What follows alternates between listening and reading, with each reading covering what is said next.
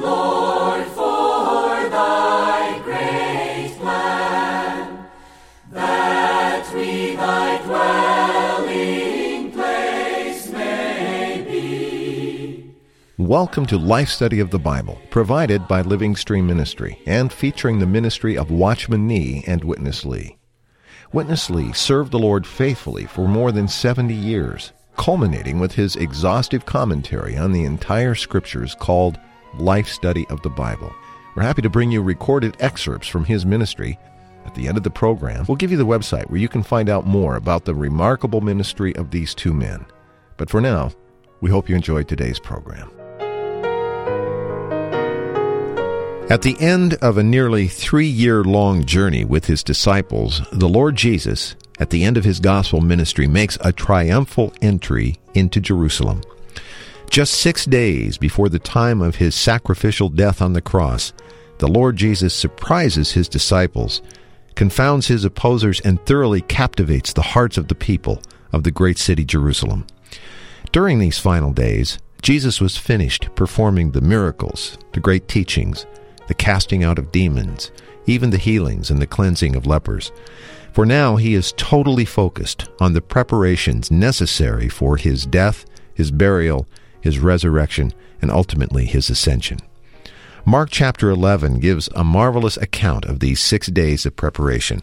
And Bill Lawson is here as we, I think, have a privilege, Bill, to be able to fellowship such a portion. It's so rich, it's so dense in its profound content. I don't think there's any way we can hope to get through it in just a short 30-minute program, is there? Yeah, well, I think we'll have to try, Chris. Like you say, it's very rich, very full, and very enlightening.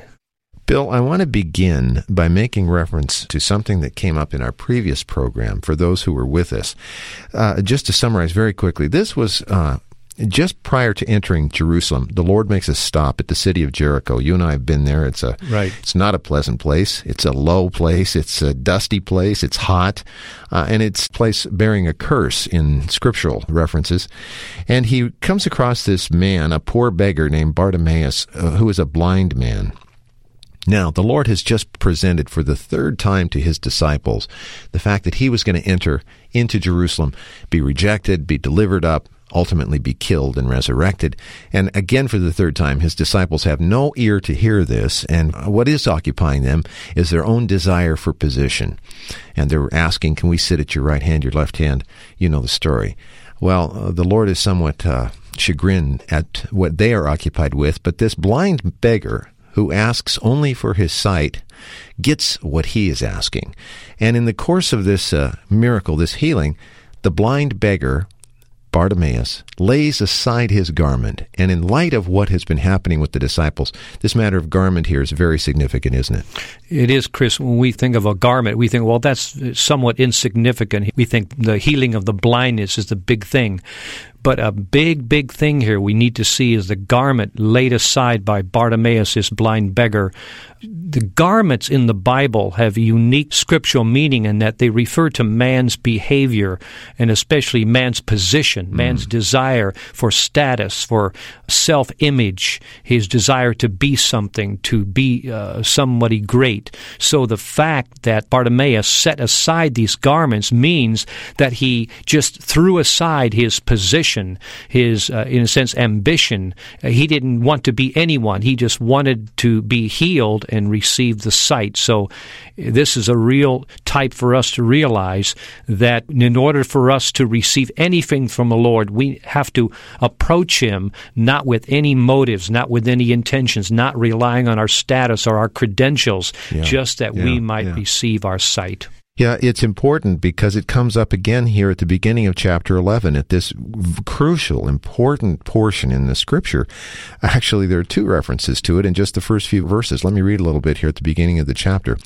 And when they drew near to Jerusalem at Bethphage and Bethany at the Mount of Olives, he sent 2 of his disciples and said to them, Go into the village opposite you, and immediately upon entering into it, you will find a colt tied, on which no man has yet sat. Untie it and bring it. And they brought the colt to Jesus and threw their garments on it, and he sat on it. And many spread their garments in the road, and others spread layers of branches full of tender leaves, having cut them out of the fields. So here's the picture, Bill. In the previous chapter, the disciples are contending for a position in contrast to this poor beggar who lays his position aside, is represented by the garment. And now it seems like finally the disciples have gotten it. They're about to enter into Jerusalem, and when this donkey is brought to the Lord Jesus, the first thing they do is lay aside their garments finally. And even the crowd is moved to follow them, and they all lay aside their garments. A marvelous picture, and we'll see how that is developed in the first portion here with Witness Lee. All right, let's join him, and then you and I will come back for more fellowship. His gospel ministry has been completely finished at the end of chapter 10. Preaching the gospel, teaching the truth, casting out the demons, healing the sick, and cleansing the lepers. Then from chapter 11, they all came to the capital, Jerusalem. And the strange thing was this: the Lord told them, go to a building opposite you. You go there, a little donkey was tied there. When you see that, you just untie it and bring it here. If I were Peter, I said, Lord, what are you talking? What are you talking? You see? And now, after that long training in chapter 9 and chapter 10, nobody dared to say anything. Whatever she says, that's it. She says, go. I go. If that happened in chapter 7, Peter would be the first to jump up. Lord Jesus, what are you talking about? But you could see till chapter 11, no opinion. They all got trained. And it happened so. And the donkey came and they put their garments. You know, the blind Bartimaeus, he threw away his garment. And now these disciples didn't throw away, but they took off their garments. That means what? They wouldn't take care for their possession any longer. They would give their possession to this one, the single one. Their possession would be all together for this one's exaltation. The disciple did this. You know, all the crowds followed. They put their garment on the road. You know, Bill, I think I said this in either the program just before or right before that. You know, you hear these things and you realize, okay, here's this mention of the third time of a seemingly insignificant matter, this matter of the garment. Okay, Bartimaeus at the end of chapter 10, he throws away his garment. Right. And not caring. Now the disciples lay aside their garment, and now the crowd lays down their garments. I think most people reading this portion would be all focused on the matter that the blindness got healed and, the Hosanna, all of the wonderful things happening, and miss this matter of the garments. But it's an incredibly rich point, isn't it? The garment is so significant. Right. It's so significant because this is what we are. Every human being, we have our ambition, Chris. We're proud. We have a status. We have our integrity. We have our self-image about ourselves, who we are. We want to be better than others, greater than others. And the Lord was just exposing the disciples. They're just the same. So the Lord uses the matter of the garments to open our eyes that eventually everyone should lay down their garments to acknowledge that Christ is supreme, He's superior, He should be exalted. In a sense, if you look back in Mark 8 and Mark 9, this is exactly what the Lord was saying in the Mount of Transfiguration. Right. The Father came in. Yeah. This is my beloved Son. Hear Him. Hear Him. Don't hear anyone else. Well, the Father was saying, I only want the Son exalted. I don't want anyone else exalted but the Son Himself. You know, there's another passage that I think all lovers of the Bible love this passage, and there's a reference, importantly, to a garment, and that's Luke 15. There, of course, the Son comes back to the Father without a garment, essentially. He's been rolling in the mud with the pigs, right? Yeah, right. And the Father gives His garment, signifying that this position now had been elevated clear up to the Father's status. And that's our portion also, isn't it? The garment, we lay our own aside, our own pride, our own ambition, and we end up wearing His garment before the Father. Right. And then we get the real sight. The point here is not just the physical sight. The receiving the physical sight here is a type of the spiritual sight. When we receive the spiritual sight, then our eyes are open, and then we begin to realize how supreme, how wonderful Christ is, and how Christ wants to terminate us and replace us with Himself through His death and resurrection. Well, that is clearly the focal point of where the Lord's attention is at. And He has now, to some degree, it seems like, finally gotten through with His disciples. They are no longer now arguing about who's going to be greater, who's going to be at His right hand, who's going to be at His left hand. But they're now all willing to lay aside their garments. The crowd is laying aside their garments. So that the Lord Jesus uniquely now is exalted in this marvelous picture as He enters Jerusalem. And many spread their garments on the road, and others spread layers of branches full of tender leaves, having cut them out of the fields. And those who went before and those who followed cried out, Hosanna! Blessed is He who comes in the name of the Lord. Blessed is the coming kingdom of our father David. Hosanna in the highest. It's really the triumphant pinnacle, isn't it, Bill, of His earthly ministry just now, days before the end. Right. As Brother Lee has shared earlier in his ministry, Chris, he said this was the Lord's golden time. Out of the whole 33 and a half years of His existence there, this was a golden time where now He is being exalted as He should be, and everyone else is subdued, which should be the real situation. Well, there's some other things that need to be done as the Lord continues His preparation for this final dramatic conclusion to His earthly ministry. And let's join Witness Lee as he will talk about these items. He went to Jerusalem for the purpose to accomplish His redemptive death. To do this, He needed a great preparation. He went there 6 days ahead in order to finish the preparation. All what is recorded in chapter 11, chapter 12, chapter 13, 14, and so forth are not accidents. Before He accomplished the redemptive work, He did the preparation. He went there 6 days ahead to do the preparation. First of all, He entered into Jerusalem, right? What an entrance. A glorious entrance, an entrance which was a great welcome. All the people were for Him, recognizing Him, acknowledging Him as the Messiah. Hosanna, the one who comes in the name of Jehovah. This is a prophecy in Psalm 118 concerning the coming of Messiah. And we have to know such a thing will be repeated at the Lord's second coming. When He will come back again, Psalm 118 will be fulfilled in a fullest way. And that welcome will be much bigger than this one. He will be riding on the cloud. But anyhow, the prince will be the same. Here, God's chosen people recognized and acknowledged their Messiah.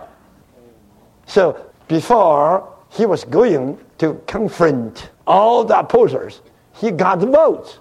He got the election. What can you do, opposers? You have lost the situation.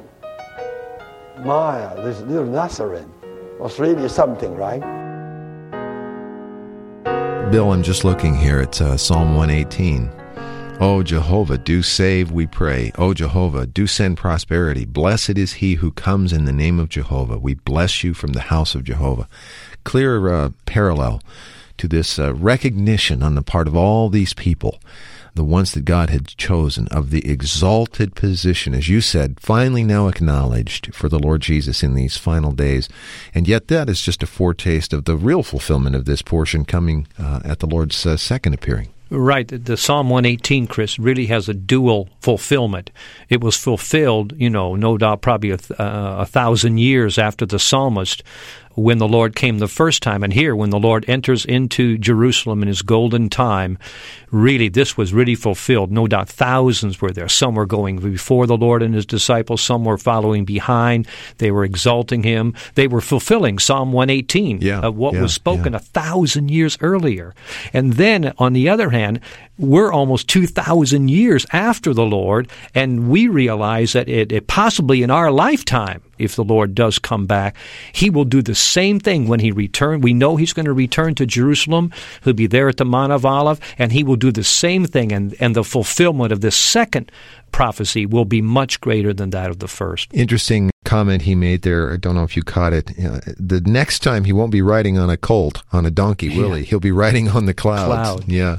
That will be quite a change, right? And then not just these few thousand in the city of Jerusalem, but the whole earth will have the realization of the exultance of this one we lift up supremely. Right. And for him, we always need to day by day lay aside our own garments, give him the first place. And this will really be, probably the top fulfillment, this is my beloved Son, hear him. Right. The whole earth will finally listen to the Lord and give him the honor and glory that has been due to him for ages. So you wonder, Bill, when you hear these passages opened up in such a way, perhaps at this point Peter and John were thinking back to those days, not that long before, when they were with the Lord on the Mount of Transfiguration, and that experience when Peter was offering his opinions and the Father from heaven intervened and spoke the words you just uttered.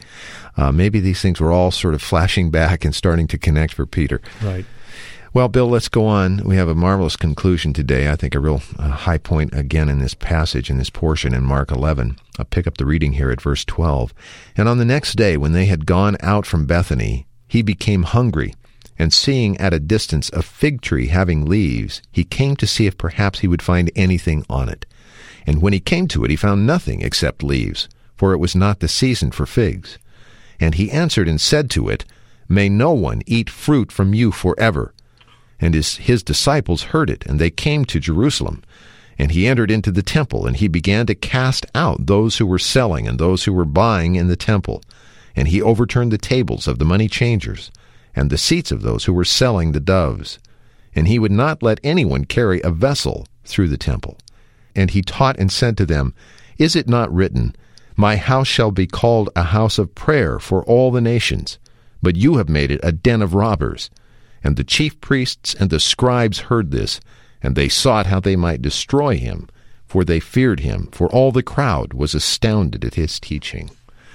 So the scene intensifies. Now the religious ones, the opposers, have been stirred up to the utmost, as we'll see.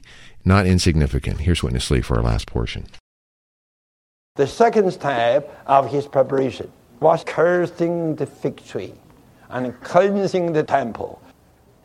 The fig tree had just the leaves, the outward glorification, the outward appearing, no fruit, no reality. Nothing there can satisfy God's desire. Then the temple, which should be the house of prayer for all the nations, became what? The den of robbers. In the eyes of the Lord, all those worshipers in that temple were robbers.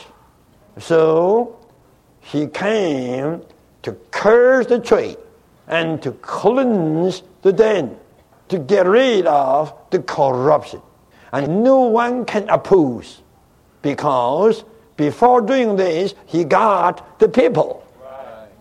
He got the election. So all the Pharisees and scribes lost the situation to him. Listen, from chapter 1 through chapter 10, the Lord Jesus was all the time kind, right? Compassionate, having mercy and this and that. But now, in the beginning of chapter 11, what kind of Jesus he was? Cursing and cleansing. And the way he cleansed was what? He overthrew the tables and he stopped the traffic. Yet no one dared to do anything. I tell you, this was his preparation. And this stirred up the Pharisees to plot more, to have more counsel, to find a way how to destroy this man. Actually, the Lord Jesus speeded up his opposers to kill him, the sooner the better, to catch the day, hot day, the Passover day. So they did a quick job, and they made a quick decision. You just think about, suppose that night the Lord Jesus entered into the temple and he behaved so nicely, looking around, amen, hallelujah, very good. And all the followers would say, amen, hallelujah, praise the Lord, very good. Let's go to somewhere for rest. I tell you, I don't think the Pharisees would be that serious to speed up, to make some decision, to kill this man at this feast. Don't let him go. So you see, the Lord Jesus went to prepare the situation. He prepared. This was his preparation, to prepare the environment, the situation, the opposers, and his followers, everybody, everything, to be prepared for his great, even the greatest performance of his days. Bill, I'm marveling as you are. I mean, not just the light that we're seeing, but such a clear anointing on his utterance as we touch this portion. I've never seen this portion opened up in such a way. Now, even these two events, the cursing of the fig tree, the cleansing of the temple, they take on so much more significance now. They're not just isolated things that were happening, at random. Right, Chris, we read this as some activity. Well, then after he left Jericho, then he came to Jerusalem, and then when he on the way to Jerusalem, he curses a fig tree, and then after that, he's enters into the temple, as if they have no significance. But the more you listen to Brother Lee, you realize a profound significance that he is preparing himself, his redemptive work, to terminate the whole universe and to enter into death and come into resurrection, but he has to prepare the environment for this. He has to curse the fig tree, showing that he's finished with the nation of Israel. They have the formality, they have the leaves, they have no fruit for God. They no longer can feed God. So, and then not only that, he goes, Jerusalem is like the exalted place in the whole land of Israel. Jerusalem is the city. That's it. And he didn't appraise the temple worshipers and honor the magnificent buildings of gold, and he called it, you've made it a den of robbers. So here, he's not doing what the people and what we thought he would be doing. In a sense, he's instigating the people against him to put him to death earlier. Like you mentioned earlier, Chris, the time frame here, he has to speed up the time because he has to fulfill all of the prophecies from the past centuries about when he would die, where he would die, and even how he would die. And, I was just considering, if you look at Daniel chapter 9, the prophecies there is the 69th week, which is times 7 is 483 years. That means chronologists think that Artaxerxes, the king of Persia, gave this decree in about 451 BC. Mm-hmm. If you go 483 years in the future, that was the exact year.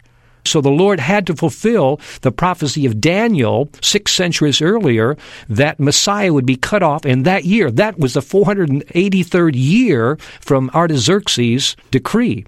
And then he had to go to Jerusalem because that's where Mount Moriah is, and that's where Abraham sacrificed Isaac. And Isaac is a type of Christ.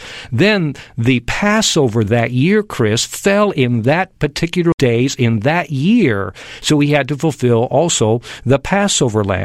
And then one more thing, in Numbers chapter 21, the Lord, we know, is the type, is the reality of the brass serpent lifted up on the pole.